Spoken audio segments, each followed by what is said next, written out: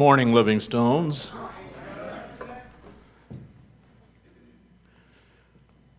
There's a church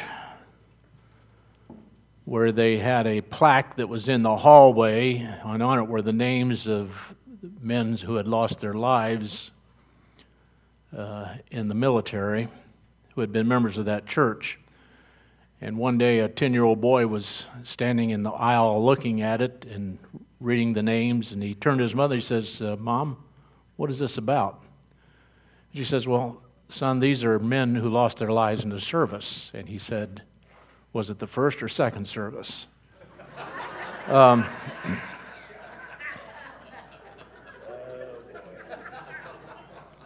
hope you will all survive this one. But we are this week celebrating Memorial Day weekend, and many have called it the unofficial open to summer. But as I like to do every time I get up here is to deliver a little bit of history to go with it, because I think it's appropriate as we study through the book of Judges to look at Memorial Day, because there is the 5th chapter of Judges, a memorial song. And so it's appropriate to understand that Memorial Day began on May 30th, 1868 in Waterloo, New York. And this was done by a former general in the Union Army by the name of John Logan. And what he did was he started decorating the graves of those Union soldiers that were buried there in Waterloo, New York.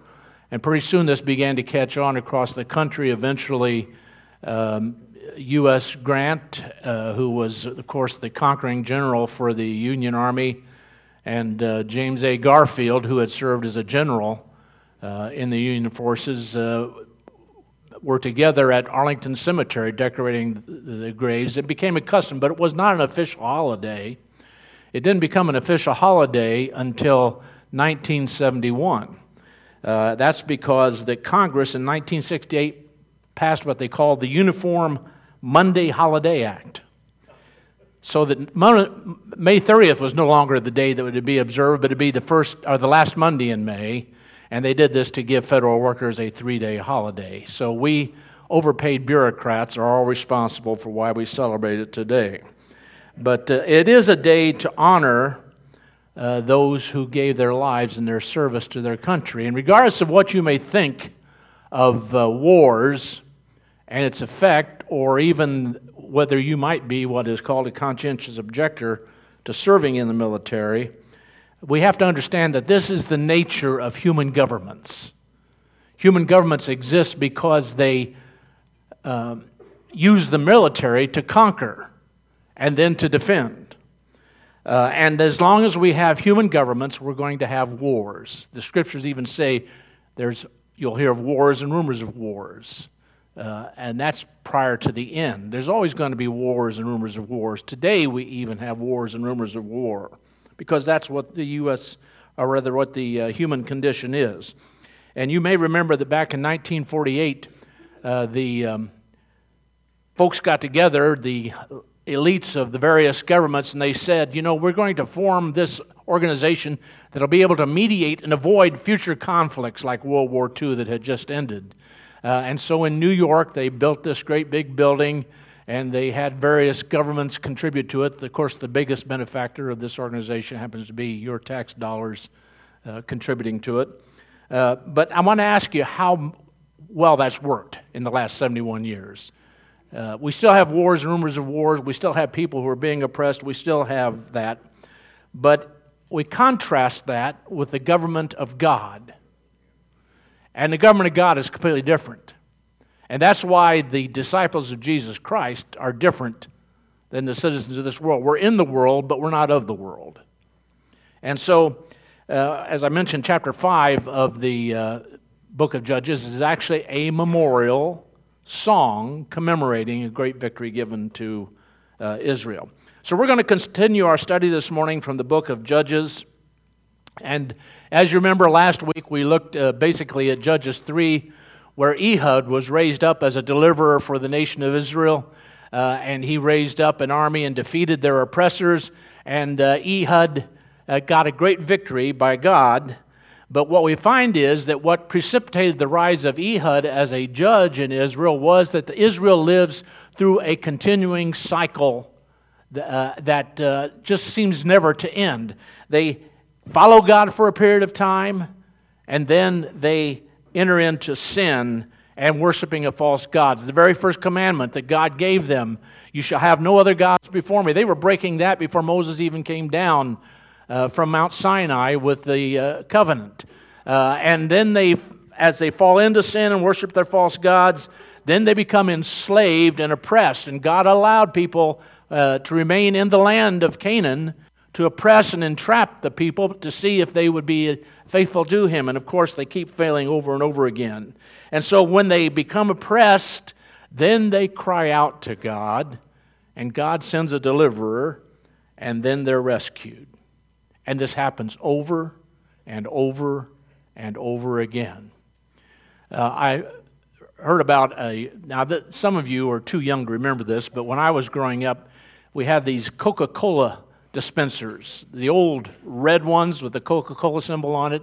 You've probably seen pictures of it, even if you wouldn't experience it. But they only cost a dime to get a Coke. But this one machine wasn't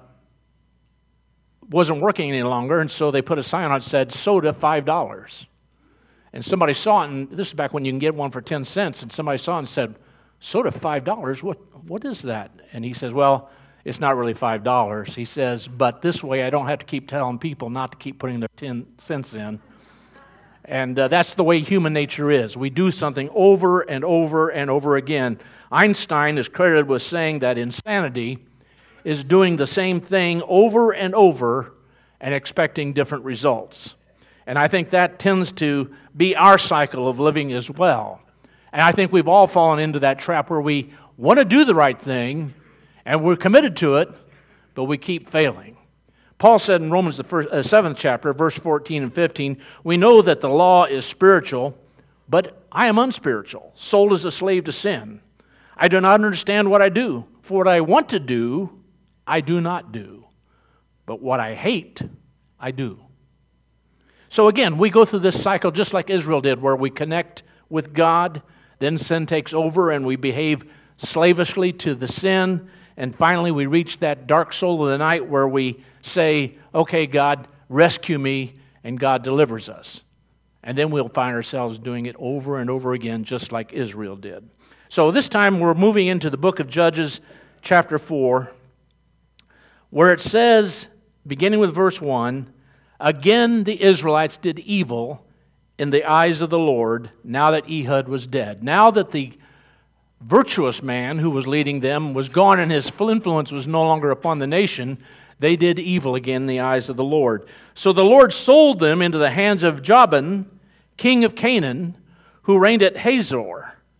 Now, Jabin was not his name, that was the title. It meant king. The king of Canaan reigned in Hazor, and what had happened was that he was able to bisect the land of Canaan so that the tribes were separated one from another, and he kind of had free reign and controlled them.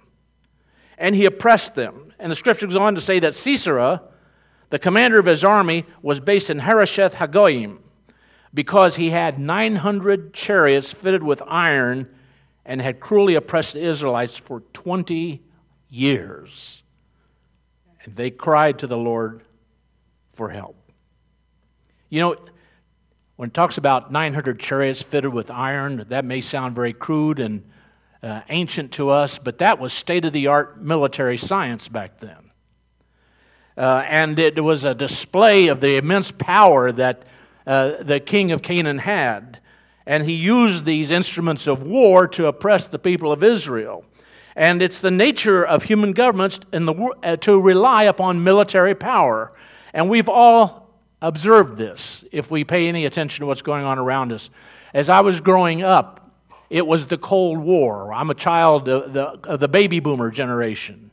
And so after World War II, we had this rivalry between the Soviet Union and the United States, and one would build a nuclear armament and another would try to top it, and they kept proliferating until they went into discussions about how to reduce it and so forth. But it was always who had the most. That was the one that was going to predominate. And so we We have these fears all the time about what will happen if a nuclear war is waged against us. I remember in the early 1950s, the civil defense organizations came out with videos, and we had exercises in school called duck and cover. Now, I never really understood how this was going to help. For a child who, under a nuclear attack, would get under their wooden desk and bow down and cover their head, how that was going to keep them not only away from the radiation fallout, but also from the initial blast itself. The fact of the matter is, there would be simply a shadow on the wall that used to be Chuck. But that's what we had. We had those little exercises, and that continued on into the 60s. Because we're worried. Because our faith was in armaments, not in God. The psalmist says in Psalm 20, verse 7, "Some trust in chariots and some in horses, but we trust in the name of the Lord our God." Now it also says Sisera and his 900 chariots of iron waged a cruel oppression against the people of Israel. And we find that governments oppress all the time. We have oppressions going on in our world right now. If you're paying any attention at all to what's going on around the world, not just in our country, but around the world, you'll find that there are those who are dictators, those who are in control of their governments, who oppress people for whom they have a disagreement. As a matter of fact, in some nations right now, Christians are being put to death simply because of that wonderful name we sung about a while ago. And churches are being destroyed. There's oppression. There was oppression in the days of Jesus when the Romans ruled the world. It used to be that a Roman soldier could walk into any street in Israel and they could command a Jew to carry their gear 1 mile to save them the load.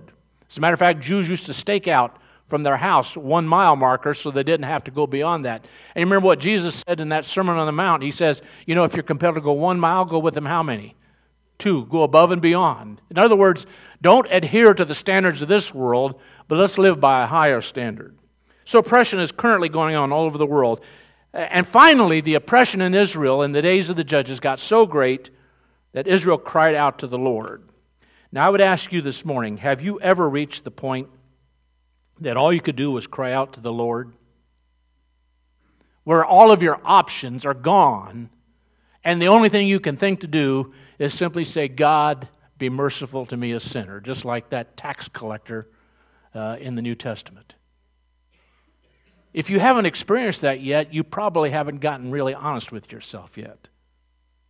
I know that a lot of you may not have read Victor Hugo's novel, but you're familiar with Les Miserables. That's the real French pronunciation, Les Miserables. Say it with me, Les Miserables. You say Les Mis for short. I took French in high school, and my teacher said you should have taken Spanish. But Les Miserables is the story of Jean Valjean. And Jean Valjean had been arrested and imprisoned because he stole a loaf of bread to help feed a hungry relative. And he had a long prison term, and when he was released from prison, he was assigned a number, and he was labeled, seemingly for the rest of his life, as a convict. And so he was an outcast of society. And he found some comfort in the home of a bishop who happened to have some articles of silver and other treasures that in the middle of the night Jean Valjean tried to put into a bag and take off with, but he was caught. And the authorities came to arrest him, and when they came to arrest him, the bishop said, "No, I gave him these. These are his." And there was that turning in his life then in which he decided that he was no longer going to be a thief, but he was going to be a productive citizen. And he became a leading light in his community. And for years and years, he assumed another identity and became the kind of individual you'd want around you. Until one day, he was being pursued by this wonderful cop by the name of Javert. That's how you pronounce it. Say it with me, Javert. I feel like a French teacher all of a sudden. And Javert would not stop his pursuit. He kept looking for Jean Valjean, and if he finally got Jean Valjean because he was a man of the letter of the law, then he would feel like his career was complete. And there was a man arrested for stealing apples that Javert believed was Jean Valjean. And he was going to have him sentenced and taken back to prison to serve more of a term. And this became known to Jean Valjean, the real one. So what would the real Jean Valjean do? A crisis of the soul began. All night long he wrestled with the most difficult choice. Should he keep silent, or should he reveal his identity and return to prison? Now his first impulse, like it would be probably for all of us, was to do nothing and say nothing. But the next morning, his carriage arrived at the court where the innocent man was about to be sentenced, and he arrived just as the sentence was about to be pronounced and said, "I am the real Jean Valjean." And as he left the courtroom in chains, he said, "All of you consider me worthy of pity, do you not? When I think of what I was on the verge of doing, I consider that I am worthy to be envied. God, who is on high, look down at what I am doing at this moment, and it is enough." Jean Valjean, even though it's fiction, had that dark night of the soul in which he confronted his sin and his life and decided, I'm going to do the right thing. Psalm chapter 40, verses 1 through 3, the psalmist says, "I waited patiently for the Lord. He turned to me and heard my cry. He lifted me out of the slimy pit, out of the mud and mire. He set my feet on a rock and gave me a firm place to stand. He put a new song in my mouth, a hymn of praise to our God. Many will see and fear the Lord and put their trust in Him." We have to put our trust in our God. And so Israel returned and did evil, but then they cried out. And so now comes a judge that is different from all the others. Continuing in chapter 4, verse 4. Now Deborah, a prophet, the wife of Lapidoth, was leading Israel at that time. She held court under the palm of Deborah between Ramah and Bethel in the hill country of Ephraim. And the Israelites went up to her to have their disputes decided. Okay, this is a very unusual thing, especially in those days. For a woman in a man's world, there's something different about Deborah. And I don't mean Caitlyn Jenner different. I mean, women were viewed more as property. Maybe God, and I believe this may be the theory that I would follow, maybe God wanted to shake up the status quo, because the status quo needs to be shaken up every so often. And in a world run by men, a world of men run by men, it was a bit unusual. So Deborah is this wise woman who had been held in such esteem by the nation of Israel that they traveled to her spot under the palm trees to get her decisions about the disputes that they were hearing, and they respected her. She had this respect of the nation. And verse 6 continues and says, "She sent for Barak, son of Abinoam, from Kadesh and Naphtali, and said to him, 'The Lord, the God of Israel, commands you, go, take with you 10,000 men of Naphtali and Zebulun, and lead them up to Mount Tabor.'" It must be time to leave. My wife told me last week, if you want to make your sermon a little bit better, cut about 10 minutes off of it. So we'll see you all next Sunday. No, I'm just kidding. Stay right where you're at. I appreciate the applause, but that wasn't real. So, "The Lord, the God of Israel, commands you, go take with you 10,000 men of Naphtali and Zebulun and lead them up to Mount Tabor. I will lead Sisera, the commander of Jabin's army, and his chariots and his troops to the Kishon River, and give them into your hands." So, if you get a message from God that's pretty direct like that, wouldn't you follow that? So how did he respond? This was his moment. This was his Ben-Hur moment. Not his Spartacus moment. He could have been this Ben-Hur moment.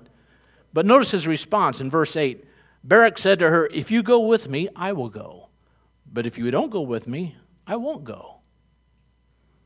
Now, what kind of a wimp is this anyway? Why this kind of a response? Is his motto, "Go fight like a girl"? I think it might be.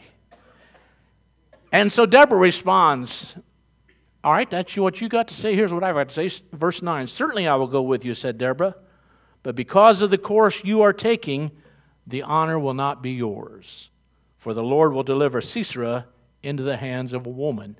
Now, at this point, if we hadn't read on ahead, we would think, Deborah's going to be the one to strike the fatal blow on Sisera. But we're going to have a second heroine enter into this story. So Deborah went with Barak to Kadesh, and there Barak summoned Zebulun and Naphtali and 10,000 men went up under his command, and Deborah also went up with him. Now, again, when we're looking at the book of Judges, we probably got this conception in our mind that these are people who are leading, who have been working out in the gym 8 hours every day, and are all muscle-bound and fit, and taking on everybody and defeating them by their own strength. But the fact of the matter is, I don't believe that's the way it was at all. I think it was the power of God that gave and delivered the people from their oppressors. These were ordinary people. You might wonder why these broken cement blocks are up here. This is to symbolize that these are broken. These are humans, flesh and blood people, just like you and I, who were committed to God and followed God's leading and allowed God's power to go and work through them. So now we get prepared for the second introduction of the second heroine introduction, beginning with verse 11. Now Heber the Kenite had left the other Kenites, the descendants of Hobab, Moses' brother-in-law, and pitched his tent by the great tree in Zananim near Kedesh. Now this is a brief setup in the narrative for the last part of the story. And now we're introduced to Sisera, the hero of the Canaanites. Sisera was like the highest-ranking general in Jabin's army. He was the guy that had charge of those 900 chariots of iron and all of the other parts of the king's army. And verse 12 says, when they told Sisera that Barak, son of Abinoam, had gone up to Mount Tabor, Sisera summoned from Harosheth Hagoyim to the Kishon River all his men and his 900 chariots fitted with iron. Now, to us, we may be thinking, well, this is pretty archaic. This is a scene out of Ben-Hur. But the fact of the matter is, if we had lived back then, what we'd be looking at is something that was truly awesome and horrendous and awe-inspiring. We would be filled with fear. Verse 14. Then Deborah said to Barak, go, this is the day the Lord has given Sisera into your hands. Has not the Lord gone ahead of you? So Barak went down Mount Tabor with 10,000 men following him. At Barak's advance, the Lord routed Sisera and all his chariots and army by the sword, and Sisera got down from his chariot and fled on foot.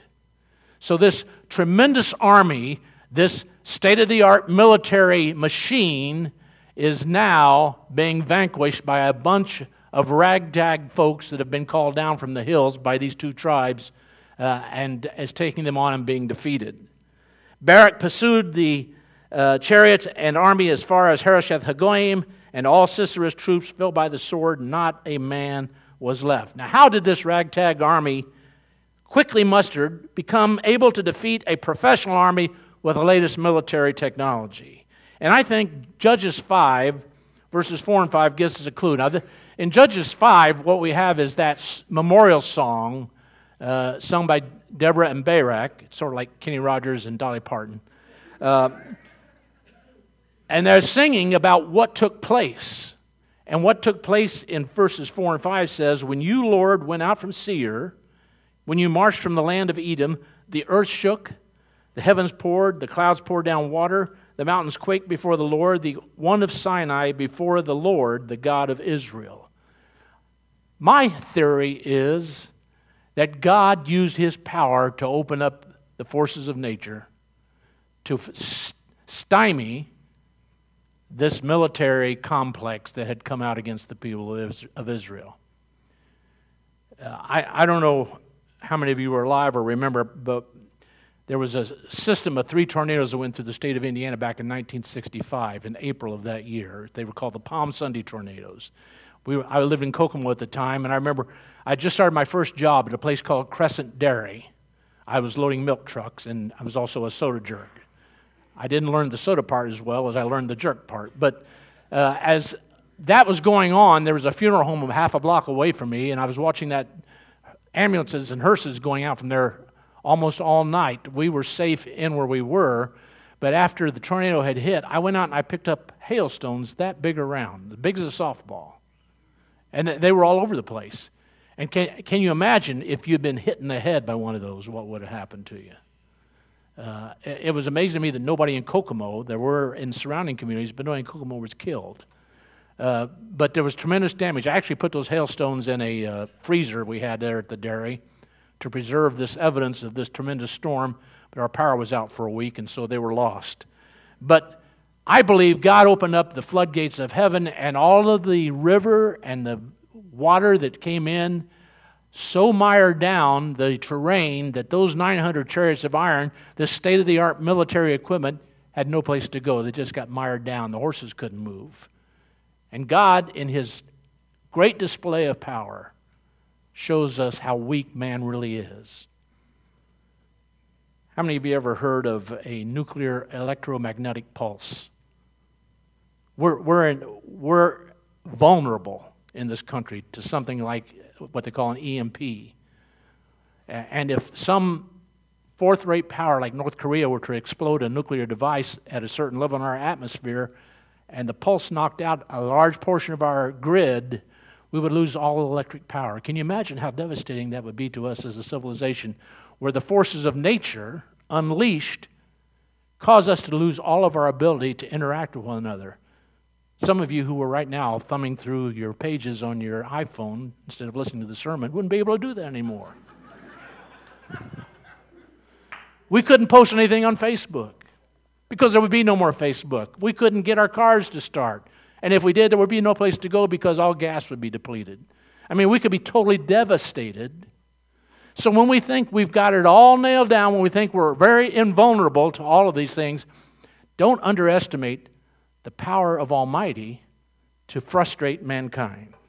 All right, enough of that. Jael is the second heroine we're introduced to. Verse 17. Sisera, meanwhile, fled on foot to the tent of Jael, the wife of Heber the Kenite, because there was an alliance between Jabin, king of Hazor, and the family of Heber the Kenite. You know, they were considered friends. They didn't, a non-aggression pact. And Jael went out to meet Sisera and said to him, "Come, my lord, come right in. Don't be afraid." So he entered her tent, and she covered him with a blanket. And he said, "I'm thirsty. Please give me some water." She opened a skin of milk, gave him a drink, and covered him up. She didn't give him water, he gave him milk. Now, what happens when you drink milk just before bed? You're out. And especially if you've been fleeing from your enemy trying to kill you, and you've journeyed all day, and you're fearful for your life. Have you ever been so tired and so drained that you fell into bed and you just could not be moved? Where your wife had to put a feather under your nose to see if you were still alive. I mean, it doesn't happen very often, but you can be so exhausted and fatigued that you just have that kind of deep rest. Teenagers have it quite frequently. But she invites him in. He falls fast asleep. She gives him milk to drink, and he tells her, "Go stand in the doorway of the tent. If someone comes by and asks you, 'Is anyone there?' say no." Because after all, he thinks she's an ally. But Jael, the second woman, Heber's wife, picked up a tent peg and a hammer and went quietly to him while he lay fast asleep, exhausted. And she drove the peg through his temple into the ground, and he died. Now, even as we read those words, you have to wince a little bit. I told you last week, Judges is a gruesome book. Now, the author doesn't talk about the pool of blood that starts to form underneath Sisera's head. I'm providing that free of charge. If I were there, I'd be putting up crime scene tape right now, but what we can say is she really nailed that dude. And so he was replaced by a woman. Verse 22, just then Barak came in by in pursuit of Sisera, and Jael went out to meet him. "Come," she said, "I will show you the man you're looking for." So he went in with her, and there lay Sisera with the tent peg through his temple, dead. Okay, and that's not the end of the story. Then the king, for whom Sisera was general, is utterly destroyed. Verse 23, on that day God subdued Jabin, king of Canaan, before the Israelites, and the hand of the Israelites pressed harder and harder against Jabin, king of Canaan, until they destroyed him. And Israel was delivered. And then, as I've mentioned in chapter 5, there is a song of victory. And we're not going to read through all of chapter 5. I'll let you do that on your own. But it talks about the fact that God delivered them by God's power. It is God's who is being celebrated in that song of victory. As I read through the story, the chapter 5 closes out after the song by saying, "Then the land had peace for 40 years." Wouldn't you like to have absolute peace for 40 years? Now, some of you who are younger, you probably want to extend that. But for someone my age, 40 years, unless I live to be 110, that's good for me. But the land had peace for 40 years. Next week, when we continue our study in Judges, we're going to find out that cycle started up all over again, and they're going to need another deliverer, because that's the nature of man. But in that song that Deborah and Barak sang, they also asked the question, some of you of the other tribes, why didn't you come to help? Those of you by the coast, why didn't you come in and help your brothers? Why didn't you, over in this tribe, come and help us? Why just 2 tribes? And they fought in this valley called Megiddo. Some places in the scriptures is referred to as Armageddon. A lot of valleys. There's not many places you can fight, but that place has been the scene of a lot of fights, even down to the days of Napoleon. And today, it's a place of grave interest for those who are thinking about national security. And it's all delivered to the Israelites because of the power of God. As we close out this phase, I would ask you, what are you doing to answer God's call? When he asked for Barak to raise up an army and go defeat, Barak says, okay, I'll go only if Deborah goes with me. God is calling you to do some things today. How are you going to respond? I'll go, but somebody else has to show me the way, has to lead me. Somebody else has to pick the load. God's asking you to carry your load this morning.